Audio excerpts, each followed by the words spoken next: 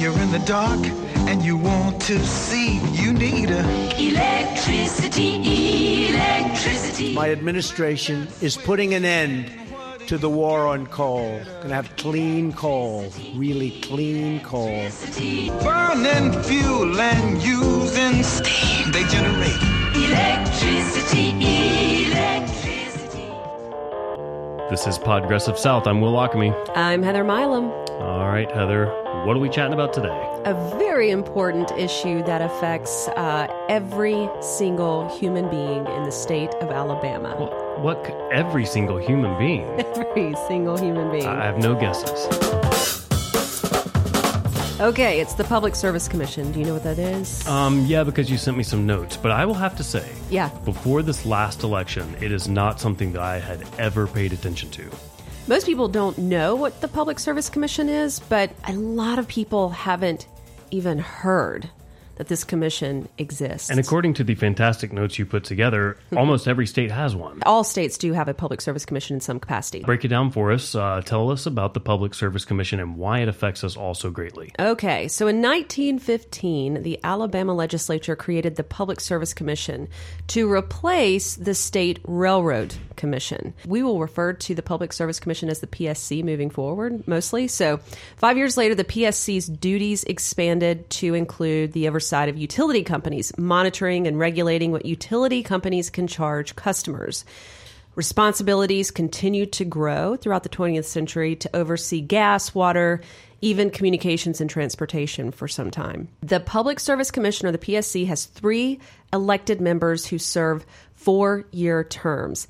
The Alabama PSC mission is this: to ensure a regulatory balance between regulated companies and consumers in order to provide consumers with safe, adequate, and reliable services at rates that are equitable and economical. This seems easy enough, but I do have lots of questions. To answer these questions, or at least to help us answer these questions, let's bring our guest for today. Kari Powell joins us now. Thanks for being here. Hello. Thank you, Will and Heather. Kari, we met once before, and this is awkward because it was at a time when we were both very sad. It was the night of the midterm elections, and I'd come to celebrate with you guys at the big election night party, and it wasn't the celebration we hoped for. It was a huge bummer. It really was. It was a huge bummer, but you were running for Public Service Commission. I was. Place 2. Place 2. Yes. Place 1 was Kara McClure. So tell me this. Do the 3 members of the PSC, do they have term limits, or can they serve as many terms as they'd like? As many terms as they'd like, as long as they get elected, yep. All right there. That seems like a problem. But anyway, whatever. We'll get to that at some point. Tell us about you. How did you get to a place where you were running for this position? So I decided to jump into politics after my husband called me while I was doing my daughter's hair for show choir. He was meeting with our pastor, Dave Barnhart of St. Junia United Methodist. And Dave told my husband there was a need for somebody to run as the Democrat for the Public Service Commission this year. Nobody had signed up on the day of qualifying. So this was about noon on qualifying day, and we're in Birmingham. The deadline for qualifying, yeah. Yeah, the deadline. It was a Friday. Mm-hmm. And it had to be... I had to be in Montgomery by 5 o'clock to file that day, same day. And there were a lot of people in Montgomery that day last year. Yeah. Well, I made the deadline by 40 minutes, and that's with a toddler who was running around naked on my bed as I was filling out all the forms online. And she was body slamming into my laptop, closing my computer every few seconds. And yeah, that's kind of how it all came to be. See, real life. This is real life. Yeah. I love this. Yeah. The only thing crazier in that story is actually trying to run for office. That seems like a crazy thing to do. Exactly. I was exhilarated on the drive down, and on the way back from Montgomery, I was like, what have I done? I think a lot of candidates felt that way last year. It was just such an exciting year with so many passionate, vibrant good, qualified people who are running for the first time, which really energized a large group of people across the state. So now what is it about the Public Service Commission that you find, how do I phrase this question? Because there are so many things that the Public Service Commission does, and I want you to run through some of this. A lot of it is very complicated, but start with one of the first things that you tackled when you became the Democratic nominee last year for Place 2 of the Public Service Commission. It was the utility bills. Okay. The thing that has struck me, I've lived in Alabama for almost 9 years now, and there's such a problem with poverty here. There's, poverty everywhere, but in Alabama, it is so obvious. When you drive in the rural areas of Alabama, you drive to the beach, you see dilapidated housing, and you see people living in this cycle of poverty that they cannot get out of. And one of those reasons is because their energy bills are so high. Here in Alabama, we pay the second highest residential energy bills in the entire country. And that's because, we use a lot of energy because it's warm here, but it's mainly because Alabama possesses the utility company that is the most profitable in the entire country.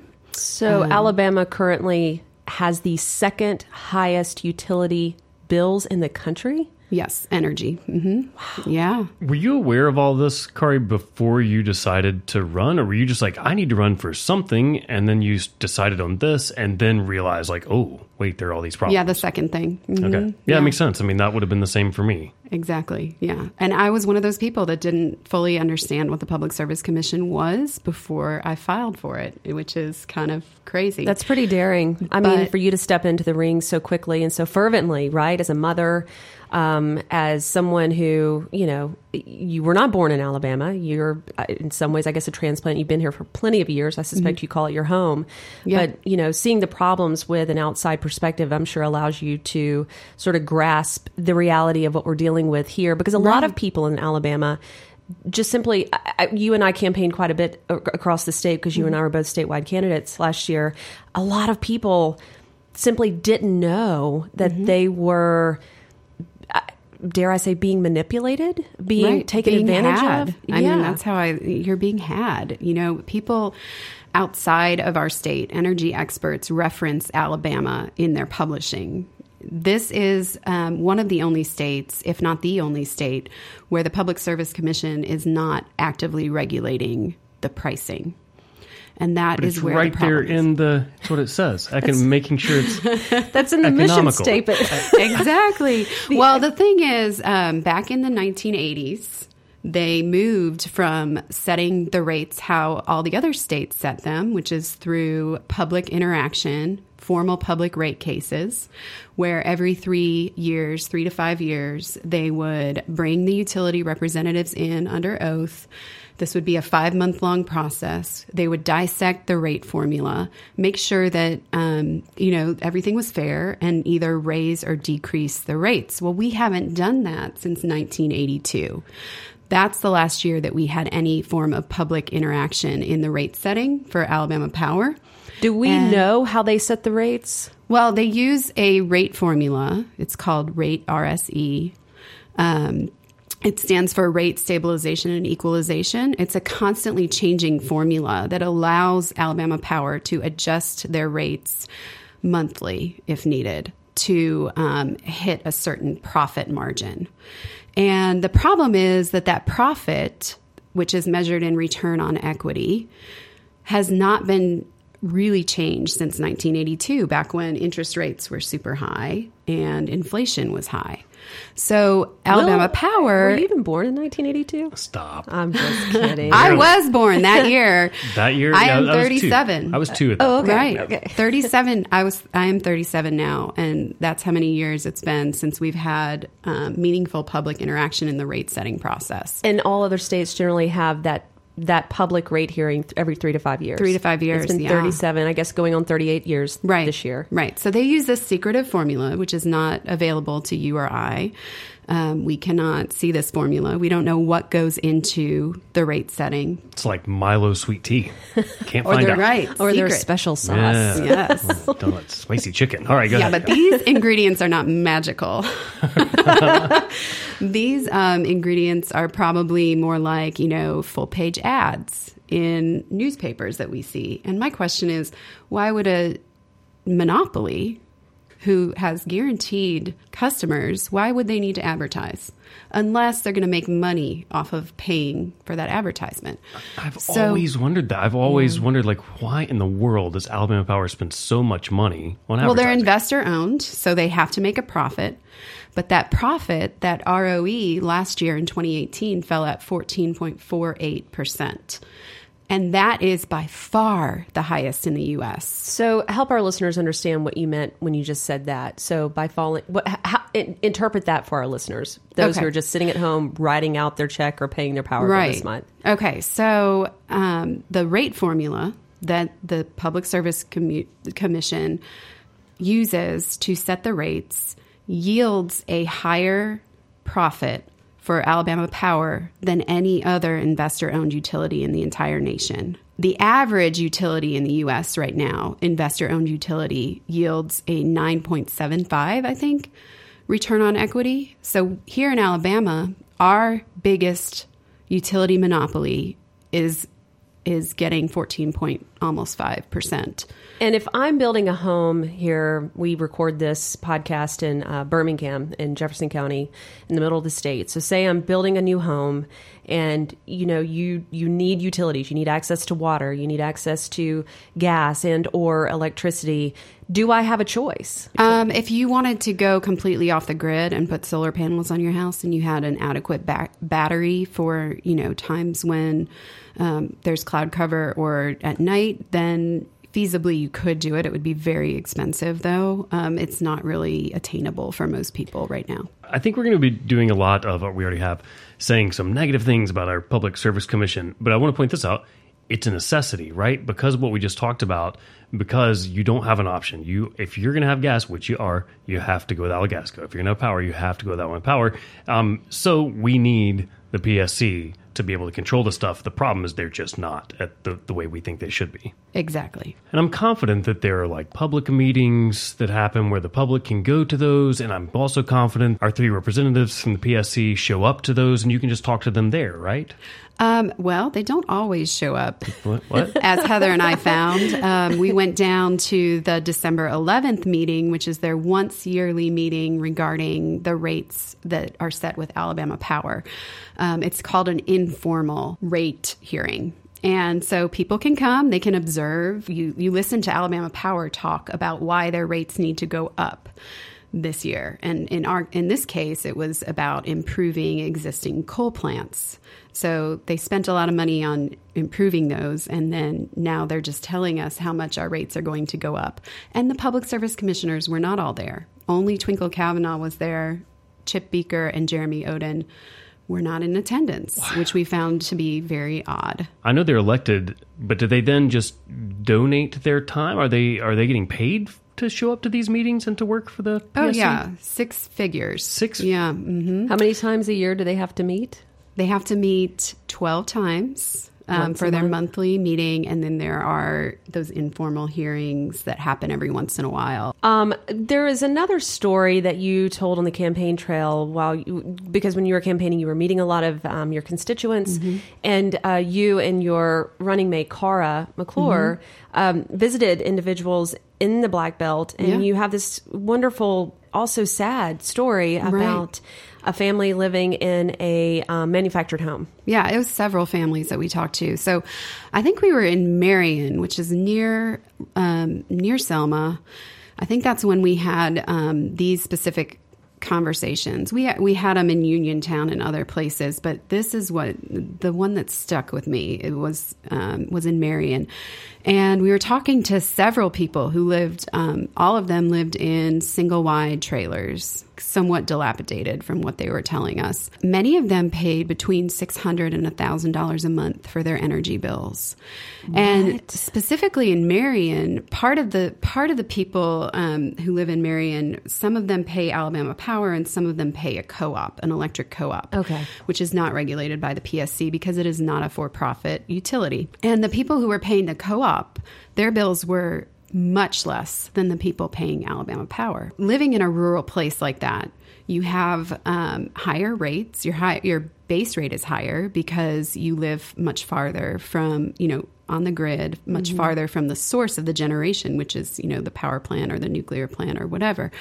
And so it takes more to get the power out there. But, we have this new technology, right? We have solar now. Solar is booming in places like, Michigan and Ohio. Mississippi, for the love of God. Well, Mississippi is sunny, but I'm talking about like cloud cover states or places that get a lot of snow and the solar panels get covered. Wisconsin, Minnesota, booming. Oregon, booming. Alabama, we are number 49 for solar policy. We have no net metering law where you can sell your excess energy back to the grid. We have no tax incentives. We have no renewable portfolio standards where the utility is mandated to have a certain percentage of their electricity come from solar. So all of that combined makes us 49 for policy, when we have the 8th best potential. Remember when Ruben Studdard would wear the 205 shirts on American Idol? Yeah, I think maybe we should make 49 shirts and just start wearing them until we can actually get people paying attention. Yeah. Because it seems like that's our stat. Common Core, we talked about last week. What do we do? 49th. Yeah, 49th. Right. It just seems like that continues to come up. I think what's important when understanding who our elected officials are, what's very, very important is understanding where their campaign financing comes from, because there's an enormous amount of influence. And what we learned, I was shocked to learn when I qualified to run for office, and you probably did too, there is no limit to what individuals can give to a candidate in the state of Alabama. Yeah, and Kari, I've seen you accuse the PSC commissioners. You say they're backed by Big Coal. Oh, yeah. So that's a thing. You mean by their campaigns are backed by Big Coal? Yes. And why is that a problem for those who are trying to make the connection? I mean, this is a real problem. Well, it's a problem because right now solar is about half the cost of coal. What? To generate per megawatt of energy generated. Oh. Okay. So we've got a technology that is completely clean that uses the sun, which is out almost every day in Alabama, to generate electricity, which is half the cost of a coal burning power plant. But we continue to burn coal here in Alabama to generate electricity. For example, 20 miles northwest of Birmingham, there's a plant called Miller Steam Plant. That plant in 2017 was the #1 greenhouse gas emitter in the U.S. Just north of Birmingham. Climate scientists have recently given us 12 years to turn this ship around. And the U.S. is historically the #1 contributor to global climate change as far as greenhouse gases go. So we could shut that down, put in some utility scale solar, and be polluting the earth that much less. I was confident, Kari, that you were going to say they've given us 12 years to turn this shit around. She did ask if she could cuss on the podcast. I'm like, well, you I was thinking, I was like, get to use a bleep button for the first time. Oh, look at you. Yeah. So now let's talk about coal jobs, because here in the state of Alabama, we do have mining and it employs a lot of people. Right. So talk about, where does the coal come from that we burn here in Alabama, and the coal that is mined here? Are we using this coal to power our homes, or how does this all work? Right. So the president of the Public Service Commission, Twinkle Kavanaugh, would like to have you believe that we mine the coal here in Alabama. We stick it on a train. The train goes to the power plant. We burn that coal and we generate electricity, and it's all happy and wonderful. But that's not how it works. Here in Alabama, we mine a higher quality coal than you would burn in a facility like that. We mine metallurgical coal. Metallurgical coal.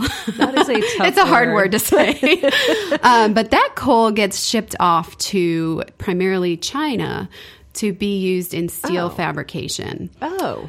Yeah, so the coal that we burn here in state comes primarily from Wyoming, Illinois, and Colombia, South America, where, Drummond has a big operating facility in a mining facility down in Colombia. So if we're making a political connection, right, the company that not only mines coal here in the state of Alabama, but also owns the mining in those far off areas that we import coal from to burn here, is giving money to one of our public service commissioners. Absolutely. All three of them. All three of them. Yes, Drummond Company does that. Yes. I mean, we got to say it like it is, right? Like, we have to be open and honest and talk about what the real problems are. And so a company based here in Alabama who owns facilities in those states and in that other country is controlling the importing and exporting of coal in our state. And they are funding the Public Service Commission, which has probably the number one impact on their profits. I've never understood this argument about we have to keep coal. I do understand feeling for people that work in the coal industry, and I'm not talking about the big bosses. I'm talking about the people that are actually under the ground and in the ground working. I totally feel for them. And also, I like some states are putting in programs to teach them like STEM education because they know that's where we're moving as a society. And why stop progression and stop clean energy? It makes no sense to me. Well, I have a kind of crazy story about that. I got picked up by an Uber driver about a year before I qualified to run for office. And he picked me up in a F-150. And I was like, why are you driving Uber in an F-150? Like, usually people pull up in a Prius or something. And he said, I am a coal miner from Alabama. And I grew up, I'm like a third or fourth generation coal miner. And I saw the writing on the wall, like all this, pollution stuff. Yes, definitely. But coal is running out. Like, we're not going to have coal forever. Once it's gone, it's gone. So I took myself to the Pacific Northwest on my own dollar to get trained in solar installation. He's like, I did not fit in Oregon. So I came back to Alabama to start work in my new career, and there were no jobs in solar installation. So now I'm driving Uber in my pickup truck. Wow. Right? Yeah. Wow. Kari, in a back and forth on Facebook, well, really it was a fourth. You were just kind of at him. I never saw a response. You mentioned to Chip Beaker that there were hundreds of fish that are contaminated in our state because of these plants that we're talking about. Right. Probably mainly because of those plants.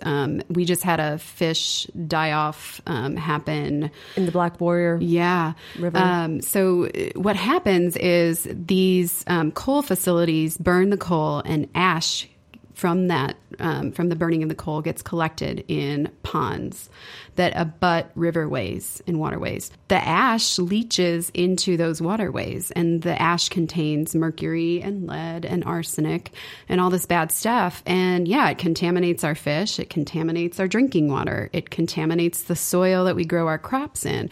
I mean, it is a very big problem.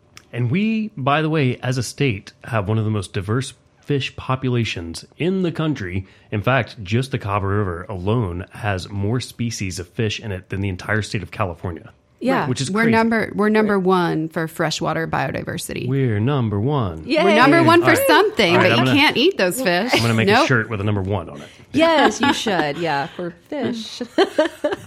We do have a remarkably ecodiverse state, one of the most in the entire continental U.S.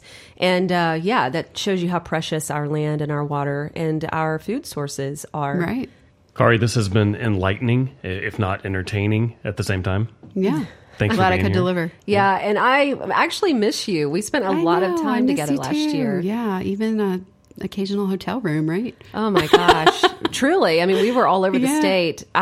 Alabama is so beautiful, and the people here are so wonderful. And really, I think running for office, and you may agree, may not agree, but it was one of the most rewarding experiences of my entire life. Truly. Oh, for sure. For sure. Well, I hope you run again. I think you would be an outstanding public service. Thanks. Will, I think you should run for office. You should run, Listen, Will. First of all, guys, if you had some big coal backers, you wouldn't have to share hotel rooms. Come on.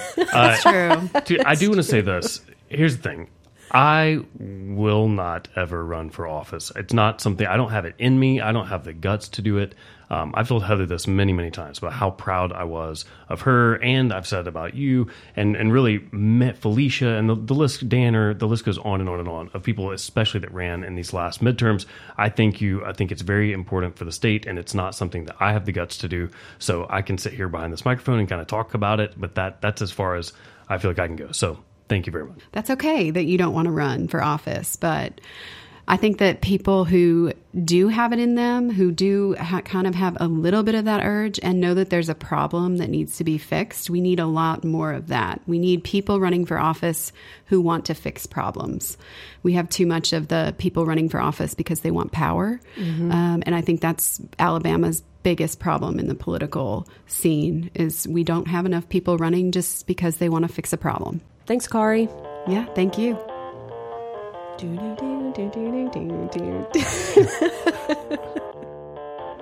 All right, Heather, it's time for the non-news story of the week. Here it is. So, hey, I'm going to The Onion, right? Which I know that is actually non-news. It's fake news. It's the best. Don't use fake news. That gives me like... Ugh. Oh, but it's actual. No, it's actually. That's actually what it is. It's made up satirical news, and it's the best. I do a morning show, in Birmingham, and I have to read the news every morning, and I always throw in at the end an Onion article just for levity, just to give it some hey, can't we just joke around a little bit? Either way, here you go. They hit on something. It is our non-news story. It says Tucker Carlson challenges Alexandria Ocasio-Cortez to a date. All right, here's the point of this. We just went to the website for the channel that he is on, and they have her all over it. Yeah.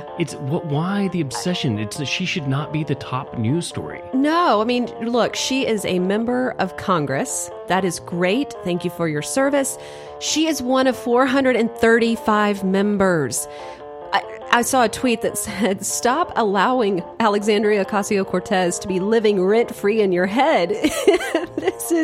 Stop obsessing over her. Again, one of 435 members.